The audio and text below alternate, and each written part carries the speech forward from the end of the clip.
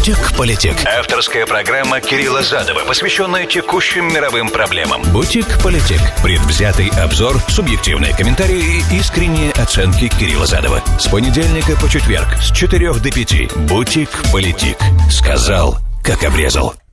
Приветствую, друзья, с вами Кирилл Задов, это Politic. Сегодня 1 июня 2021, вторник, но на этой неделе это первая программа, поскольку вчера ваш покорный слуга ушел на длинный выходной по случаю Memorial Day. А сегодняшнюю программу в основном мы посвятим израильской внутренней проблематике и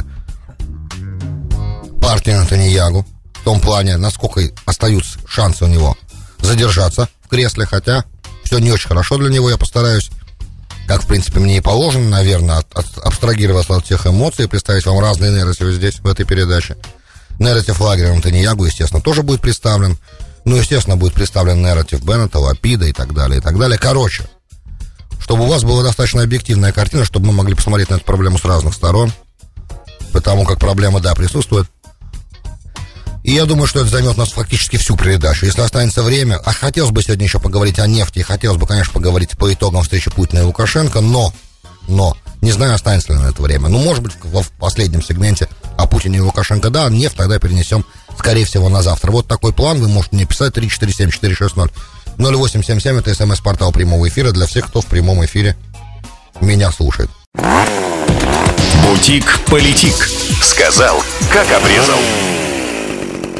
Первое, что нужно сказать, что несмотря на то, что сейчас происходит, мы понимаем прекрасно, что государство функционирует само по себе в том плане, что в случае возникновения какой-либо военной угрозы, военное руководство будет действовать независимо от того, что происходит в политической сфере, и военное руководство независимо полностью от политического процесса, который в стране происходит. Это первое, что мы должны знать, это должно нас немного успокаивать. Во всем остальном, конечно, радостного мало. Сначала о том, что происходит, да, а потом почему. Значит, за выходные прогресс был достигнут очень большой в формировании альтернативной коалиции без Ликуда. В эту коалицию, если все сложится так, как задумали авторы этого проекта, да, Нафтали Беннет и Яир Лапид, точнее, наоборот, Яир Лапид и Нафтали Беннет, значит, кроме партии центристской, которой 17 мандатов, Еш Атид, да, Яир Лапида, войдет, естественно, партия Ямина во главе с Нафтали Беннетом, у которого всего 7 мест, у Лапида 17, у Беннета 7. И первое место в ротации первым премьер-министром должен стать на 2 года Нафтали Беннет. Это будет впервые в истории ситуация, при которой партия, набравшая 7 мандатов, ее руководитель становится премьер-министром на 2 года. Почему так решил Лапид? Потому что реалистично, для того, чтобы правые зашли в такую правительство, так называемое правительство национального единства, для этого нужно правому дать премьер-министерское кресло в первую очередь. Это разумно. И это показывает, что господин Лапид это не просто борьба за власть, а это забота о государстве. Но это мы уже переходим к нарративу, да, сейчас. Давайте нарратив пока оставим в сторону, да, и что, да, сначала что происходит. Значит, сам себя возвращаю. Значит, 7 плюс 17, 24. Туда же заходит, естественно, Виктор Либерман, 6. Туда же заходит НДИ, партия «Наш дом Израиль», Исраэль Бейтейну. Туда же заходит Новая Надежда, Тиква Хадаша, Гидеона Саара, 6.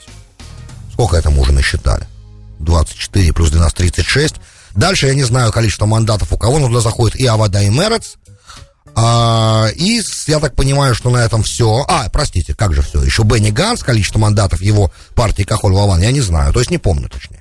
Вот, и уж простите меня за это. И тем не менее, вот все эти ребятишки вместе соберутся, и при этом им еще нужна поддержка, естественно, Мансура Аббаса и партии РААМ, которая... Опять же, у меня противоречивые источники информации. Одни источники говорят, что Мансур Аббас прям зайдет в коалицию, что будет впервые в истории прецедент, да. А другие источники говорят, что он поддержит коалицию со стороны, внешне, да, с внешним голосованием. И это как бы больше похоже на правду, но опять же не могу ручаться, что так оно и произойдет. Теперь, если все вот так вот прям на мази все и будет, и сегодня вечером, завтра, да, там, по-моему, завтра последний день, когда у Лапида истекает мандат, то есть завтра до полуночи у него есть время. Не до полуночи сегодня, но завтра. То есть не осталось ему 37 минут, как я понимаю, осталось ему сутки 37 минут, да? Если за это время, за оставшиеся 25 часов примерно, он подаст президенту коалиционное соглашение, то как бы все нормально. Теперь, Это, то есть, что значит нормально? Это значит, что у него будет коалиция, и тогда вопрос станет перед Кнессетом. Кнессет должен будет поставить на голосование вопрос о формировании нового правительства, и оно должно пройти большинство. Теперь, сегодняшний день тут есть множество юридических моментов, да, которые сначала надо сказать. Это пока вопрос, что происходит. Значит, моменты такого рода, юридические моменты. Значит, первое. Адвокаты Нетаниягу обращаются к офису президента и требуют, чтобы президент не принимал от Лапида просто обязательства разных партий, а все это должны быть подписанные коалиционные соглашения. То есть эти моменты должны быть полностью подписаны. Мы прекрасно понимаем, кстати, что в этом случае, если формируется коалиция именно таким образом, из тех партий, которые только что вам писал, перечислил, то в нее не войдут Дегаля Тара, Адута Тара, да, то есть Юнайтед Тора Джудаизм, короче, не зайдет в него ортодоксальные ашкеназы, не войдут в него ортодоксальные сефарды, партия ШАС, и, естественно, Ликуд, да, самый главный слон в комнате. 30 мандатов, партия, набравшая, простите, на этих выборах большинство голосов, да, большинство мандатов, четверть всего Кнессета взяла партия Ликуд, которая в этом случае остается вне, естественно, коалиции, вот, и вопрос, как надолго, не задавайте мне сейчас, да, то есть мой прогноз, я потом вам все это скажу, что мне кажется, да, если все получится так, как они сегодня, Беннет и Лапид, думают. Значит, опять же, остается всегда вероятность сюрприза. Уж простите меня, мы понимаем, с кем мы имеем дело, и Нетаниягу совсем непростой парень. Вот, и умеет удивлять. Оппозиция очень правая получается, на самом деле. Получается Ликуд в оппозиции, получается в оппозиции ортодоксальные ашкеназы и сефарды. Это достаточно большая группа депутатов. Вот. Короче, все та группа, которая не смогла сформировать коалицию правую. Значит, первая юридическая зацепка, значит, что все эти соглашения должны быть подписаны. Это, по-моему, офис президента принял. Да, это первое. Вторая зацепка от лоеров, адвокатов Нетаниягу в том, что Илет Мики Загара, главы ликудской фракции Ликуда в Кнессете, депутата Зоара, что так как мандат был дан Лапиду, он должен быть, говорит Заар, он должен быть первым в ротации премьер-министром, на что офис президента сказал, что это несерьезный аргумент, мы его даже не рассматриваем. Это как они там решат, так пусть будет. Факт в том, что Лапид формирует коалицию, ему будет дан мандат. Как он ее сформирует, это уже не наше дело. Это тоже понятный момент. Вот. Это то, что происходит в юридическом плане. Значит, теперь в юридическом плане отсрочить решение коалиции создание коалиции могут несколько моментов. Первое. Если до завтрашнего вечера не успеет Яир Лапид подать все эти бумаги, по каким-то причинам какая-то из партий передумает. Сейчас скажу, почему это может произойти. Да, это первое. Второе, даже если такая коалиция будет создана, вопрос о принятии этой коалиции, проведения ее через Кнессет, закона, да, то есть голосование в Кнессете может быть отложено, так как Ярив Левин, член партии Ликуда, депутат от Ликуда, является спикером Кнессета в настоящий момент, от него будет зависеть, ставить на голосование, когда ставить на голосование этот вопрос.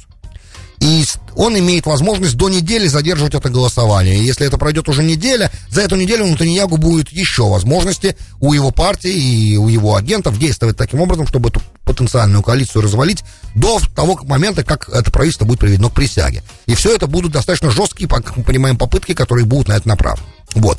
Это второй момент. И третий момент потенциально возможный. До завтрашнего дня это может произойти само собой. Это может произойти, но пока не произошло. Хотя давление беспрецедентное, как депутаты Кнессета говорят, на них оказывается со стороны Ликуда. Те депутаты, которые планируют в коалицию зайти, причем все 61. Давление на то, чтобы кто-то стал перебежчиком из депутатов, которые либо входят в Ямину, либо в Новую Надежду Саара, либо, опять же, к Бенни Гансу. То есть любой из депутатов может стать, и, кстати, все аналитики говорят, что любой сейчас из депутатов, даже арабские депутаты, могут стать объектом давления группы Нетаниягу для того, чтобы их голоса не пошли в сторону Лапида, Беннета коалиции. Соответственно, тогда создание коалиции станет невозможно, потому что все мандаты им нужны. Вот. И потеря 2-3 будет смертельной, как бы. И это всегда, эта вероятность всегда существовала, наверное, после первых предыдущих выборов эта вероятность была, но реализовалась только, по-моему, с одним депутатом. Леви Абукакис, по-моему, только единственный, кто стал перебежчиком после тех выборов. Сейчас не играет роль. Окей, это то, что происходит. Вот. При этом речь Нетаниягу, я думаю, увидели и слышали. То, что он говорил по поводу того, что это предательство правого лагеря, то, что делают Саар и Беннет, да, потому как их избиратель голосовал за правую коалицию, на самом деле голосуя за них. Но они предают правую коалицию и идут на правительство с левыми. Это раз я, да, начинаем с нарратива Нетаниягу, потому что он, наверное, сейчас Ну, надо, премьер-министр действующий, надо с него начать. Опять же, я сейчас свои личные всяческие симпатии, антипатии откладываю в сторону. Вы знаете, что я всегда поддерживал Нетаниягу и считал, что он лучший премьер-министр в этой ситуации, особенно которая у нас сегодня есть в Израиле. Ну, она в Израиле всегда такая ситуация, поэтому, опять же, это лишняя фраза в такой ситуации. Но, короче, вы знаете, что я поддерживал Нетаниягу очень долго и до сих пор поддерживаю Нетаниягу. Но это никакой роли не играет, никакого влияния на то, что я сейчас буду говорить, не будет оказывать. Это я вам постараюсь дать такое обещание. Теперь, группа Нетаниягу от Ликуда, да, атакует всех, обвиняет их в предательстве, говорит, что они перебежчики, что они подвергают Израиль опасности. То есть традиционная, нарратив, которым Нетаниягу пользовался, чтобы задерживаться у власти очень-очень много времени, да, создание образа врага в лице Беннета и Лапида, Беннета и Саара. С Лапидом и так все понятно, хотя я хочу всем напомнить, что именно Лапид работал у Нетаниягу в правительстве министром финансов достаточно долгое время. Вот. И Нафтали Беннет, который работал с Нетаниягу в его администрации, был его генеральным директором, а до этого таким директором был Виктор Либерман, кстати. И только из-за разлада с супругой премьер-министра вся эта сегодняшняя катавасия происходит, тоже надо понимать. То есть, если кого-то Нетаниягу надо поблагодарить за то, что сегодня происходит, первая благодарность и орден Ленина должен вручаться, естественно, своей его собственной супруге, потому как дошло до того, что когда-то Беннет сказал ей, что я, простите, Гевера, да, госпожа, я не на вас тут работаю.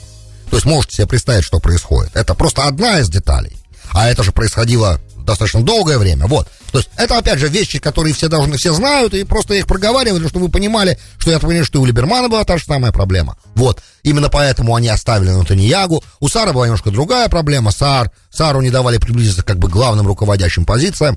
Саар планировал быть преемником Нетаниягу, я так понимаю, в какой-то момент он понял, что этого не происходит. Вот. Ну и там были идеологические определенные разногласия тоже. Короче.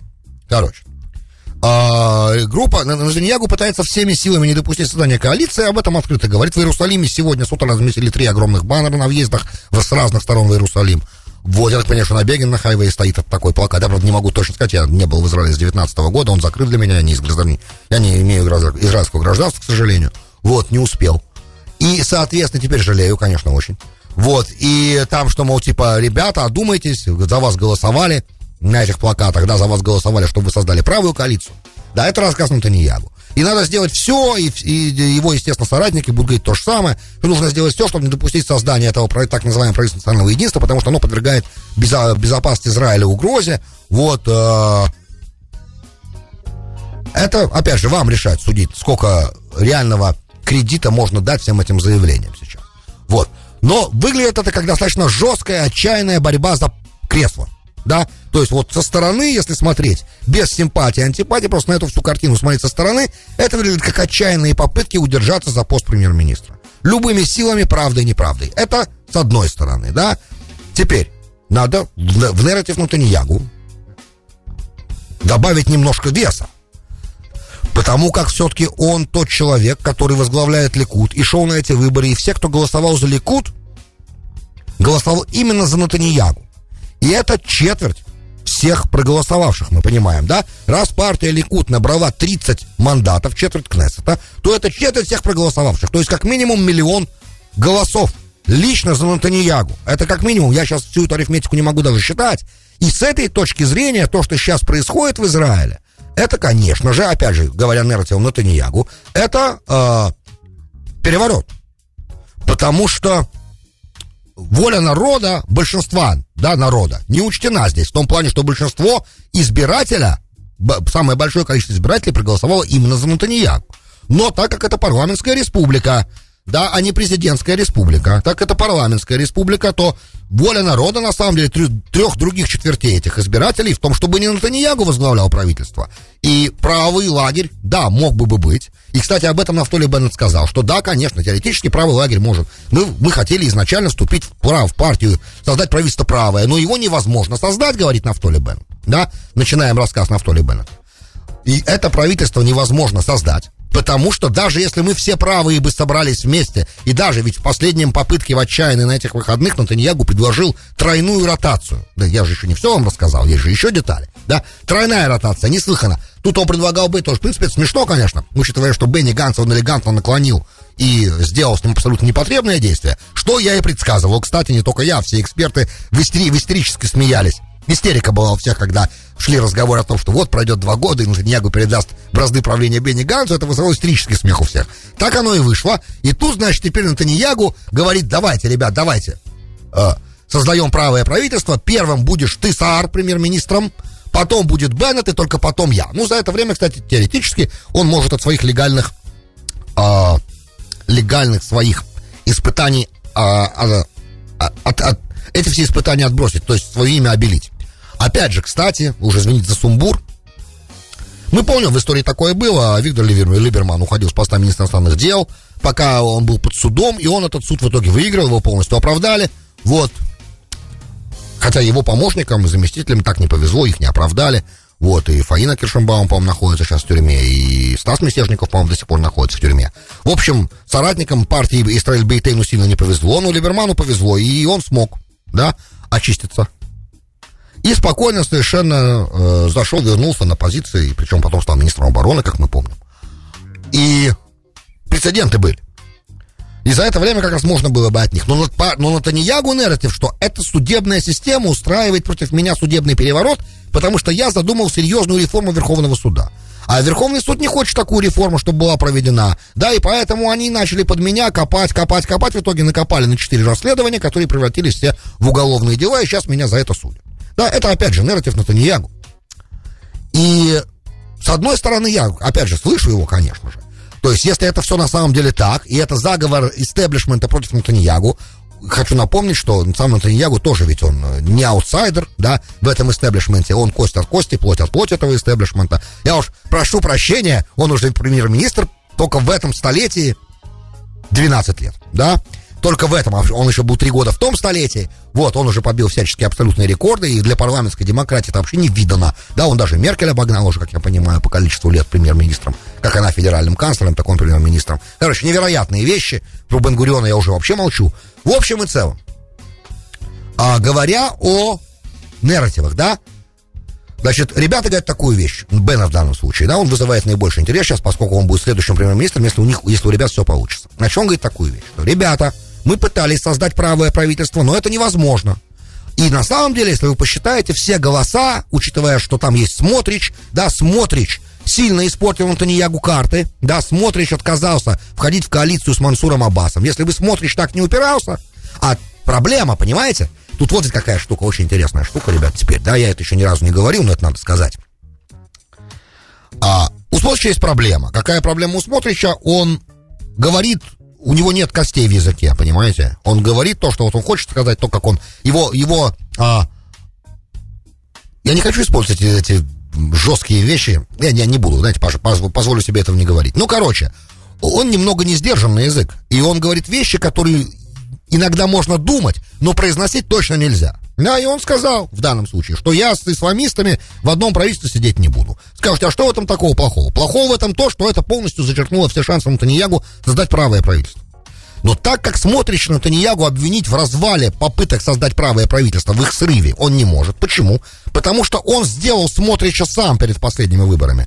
Он агитировал лично за еврейский дом. Он лично агитировал. Он лично надувал партию религиозных сионистов, сильно Смотрича, да, для того, чтобы... А когда-то Смотрич и Беннет вообще были в одной партии, помните? Вот.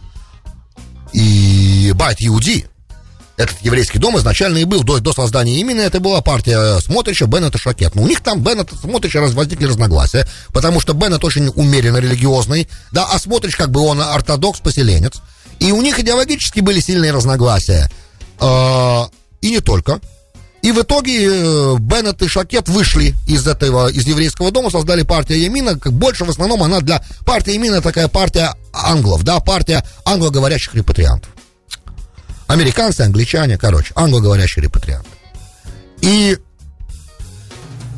у Беннета нет проблем сидеть с арабами, хотя он тоже в одной коалиции, хотя он тоже представляет поселенцев. У Смотрича есть проблема. И так как Нетаниягу не может Смотрича обвинить в том, что правая коалиция не создается, он начал обвинять Беннета в том, что опыт обвинения Беннета и опыт отгрызания от Беннета голосов у него из позапрошлых, из прошлых выборов уже есть.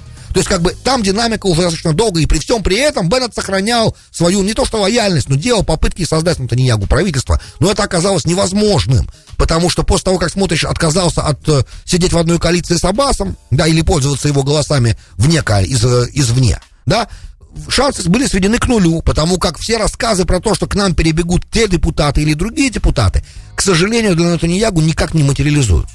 Никто не перебегает. И как только это стало ясно, и перспектива пятых выборов забрежила, тут же вышел Беннет и сказал: ребята, все, мы больше этого не можем. Допустить то, что страна пойдет на пятые выборы, мы не можем. Поэтому мы будем создавать правительство национального единства. Теперь мы переходим плавненько к рассказу, к нарративу Беннета и Лапида. Тут все как бы просто, да. Лапидовский рассказ, он вообще известный еще с позапрошлых выборов. С криминальным премьер-министром мы не будем сидеть в одной коалиции. Это невозможно, с Нетаниягу нельзя больше, да. И все, что делает Нетаниягу, да, это рассказ Лапида. Все, что делает Нетаниягу, он делает для того, чтобы сохранить свою власть. Все, что делает Нетаниягу, делается для того, чтобы удержаться у власти. И да, чистый Макиавелли, короче.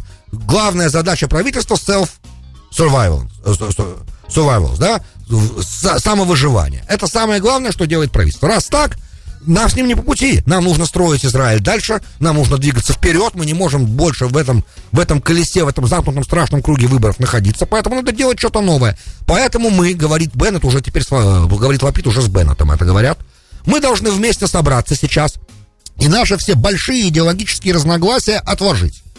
Нас сейчас это не интересует. Большие вопросы отложить. Теперь это красиво очень звучит, да?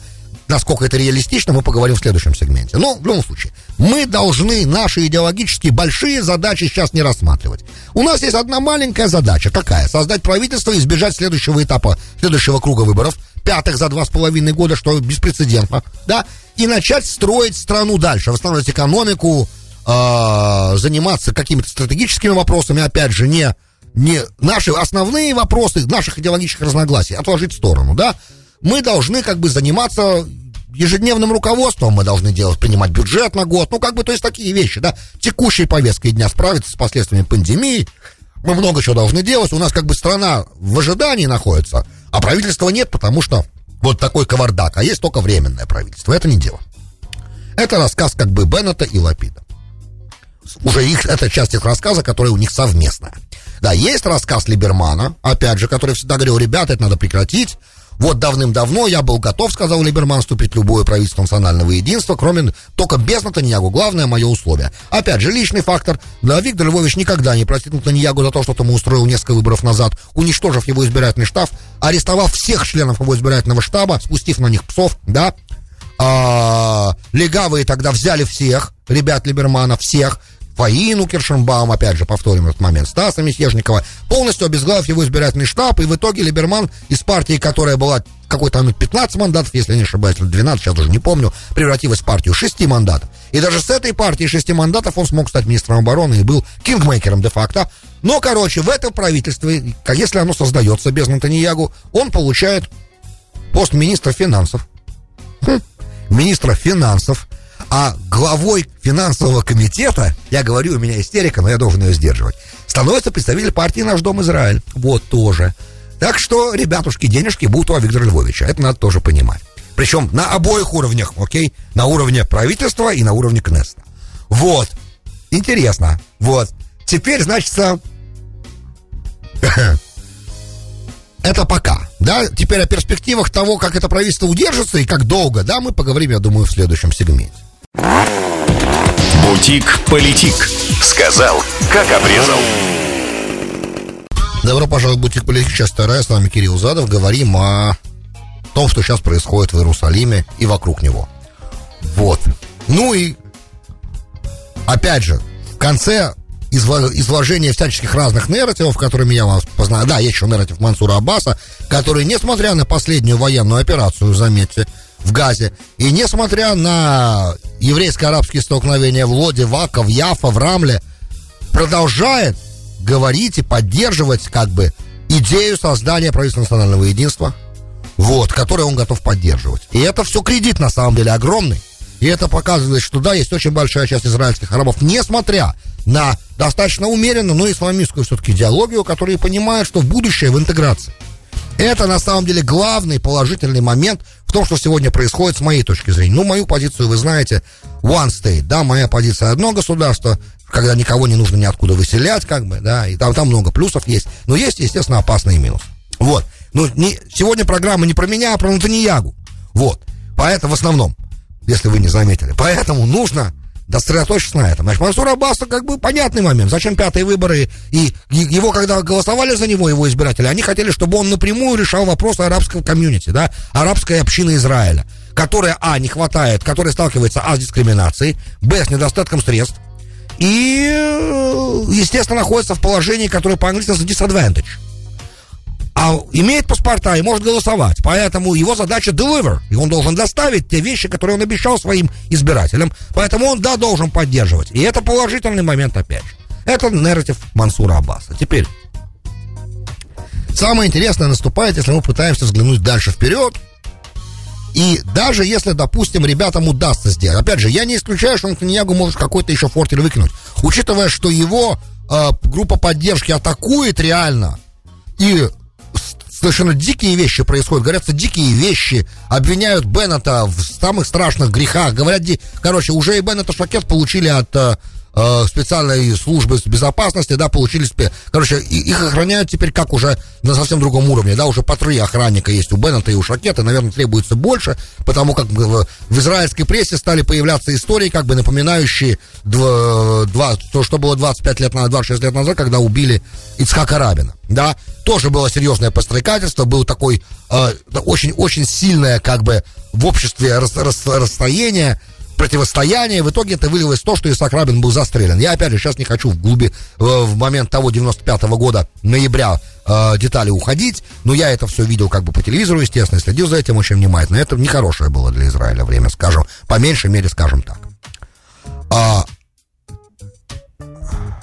Опять же, мы понимаем прекрасно, что все, что в этом мире происходит, в этом мире не бывает случайностей, не бывает совпадений, и Ицхак Рабин был тем человеком, который, был начальником генерального штаба в войне 6-дневной, это, во-первых, чтобы мы помнили, но до этого он командовал расстрелом Альталена в 1948 году, и расстрел Альталены, прогуглите, посмотрите, почитайте про это, кто не знает. Это было серьезное действие правительства Бен-Гуриона, по большому счету подрывающее национальное единство. Я не хочу называть это преступлением, хотя это, да, преступление, конечно, расстрел Альталена. Значит, попытка с начала гражданской войны, и слава богу, что у правого лагеря тогда, у Бегина, хватило мужества, хватило выдержки не начинать гражданскую войну в тот момент. Иначе бы Израиль не был сегодня как государство. Вот. Но не об этом речь. То есть, как бы, все приходит по определенным причинам. Просто так ничего не бывает в этом мире. Я думаю, что вы это понимаете не хуже, чем я. Теперь главный вопрос, который мы сейчас должны задавать, что даже если ребятам удастся вытеснить Нетаниягу сейчас, да, кстати, если они сейчас создадут правительство, и Нетаниягу они отстранят, то Нетаниягу, чтобы там дальше у них, даже если у них правительство дальше долго не просуществует и развалится, как я понимаю, так как он под обвинениями находится, становится простым депутатом Кнессета, то он уже не сможет занять пост премьер-министра с нуля. То есть пока он премьер-министр, его из-за того, что против него идут судебный процесс, нельзя отправить в отставку по закону. Но если уже он не премьер-министр, снова стать премьер-министром, пока эти обвинения не закончены, у меня очень серьезные сомнения в том, что это возможно. Скорее всего, нет. Поэтому, если они сейчас его сместят, то пока он не будет оправдан в суде, он на эту позицию вернуться не сможет. Это просто, чтобы мы понимали, как бы в чем причина этой революции, да, и если даже она, да, пройдет, это такая революция сверху, если у них этот переворот, давайте скажем так, этот переворот, анти-Нетаниягу переворот получится, они смогут объединиться его сместить, то это они его надолго сместят, даже если потом их коалиция развалится. Теперь, реально, все, что говорит сейчас Беннет и Лапид, понятно, что все это подчинено одной идее: избавиться от Нетаниягу. Убрать его, потому что он главный камень преткновения. И, кстати, всем прекрасно, многим аналитикам, что сам Ликуд, как бы он сейчас не стоял горой за Нетаниягу и не был монолитом, после того, как от него ушел Саар и забрал нескольких депутатов, да, каким бы монолитом ни выглядел сейчас Ликуд, когда Нетаниягу сместят, и если его сместят с позиции премьер-министра, скорее всего, его переизберут на посту главы партии. И как только его переизберут на посту главы партии, Ликуд мгновенно добро пожаловать в коалицию, вы понимаете, да? И тогда у этой коалиции очень большие шансы удержаться. Это простой, трезвый, такой прагматичный расчет. Но этого может и не произойти. И коалиция сама может развалиться очень быстро, потому как, у нее очень сильная оппозиция, они идеологические ребята, лебедь, рак и щука, это всем понятно. И все эти красивые разговоры сейчас, которые ведут Беннет и Лапид, что мы не будем перед собой ставить каких-то идеологических больших моментов, но любая спичка, брошенная в эту коалицию, например, очередной воздушный шар горящий, да, который вот недавно приземлился из Газы, срыв переговоров, как бы, да, какое-то очередное обострение, какая-то новая военная операция, например, да, и идеологические противники таких действий, хотя в случае войны, как бы, весь Израиль объединяется, но все-таки Мерец-то присутствует, и Мерец, как бы, нарратив, он понятен, он известен, вот, поэтому здесь есть тоже определенные проблемы, и на уровне принятия бюджета, например, уже, да, на год, могут возникнуть серьезные осложнения. Хотя, опять же, вероятность того, что Либерман, Беннет и Лапид смогут договориться по бюджету, высока, учитывая, что в этом разделе пирога не будут присутствовать религиозные партии, которые забирают достаточно немаленькую часть этого бюджета тоже. Но, опять же, я надеюсь, что у Беннета, Либермана и Лапида хватит разума и понимания того, что статус-кво так просто взять и отменять нельзя, и нужно каком-то диалоге это делать. В общем, ребята, в смутные времена проходит сейчас Израиль, но сегодня-завтра будут решающими. Будем за этим внимательно наблюдать, и я надеюсь, что бы ни произошло, страна из этой ситуации выйдет в лучшей форме. Ну, хотелось бы, по крайней мере, на это надеяться. Друзья, большое спасибо, что были со мной. С вами был Кирилл Задов, и слушали «Бутик Политик». До встречи завтра. «Бутик Политик». Сказал, как обрезал.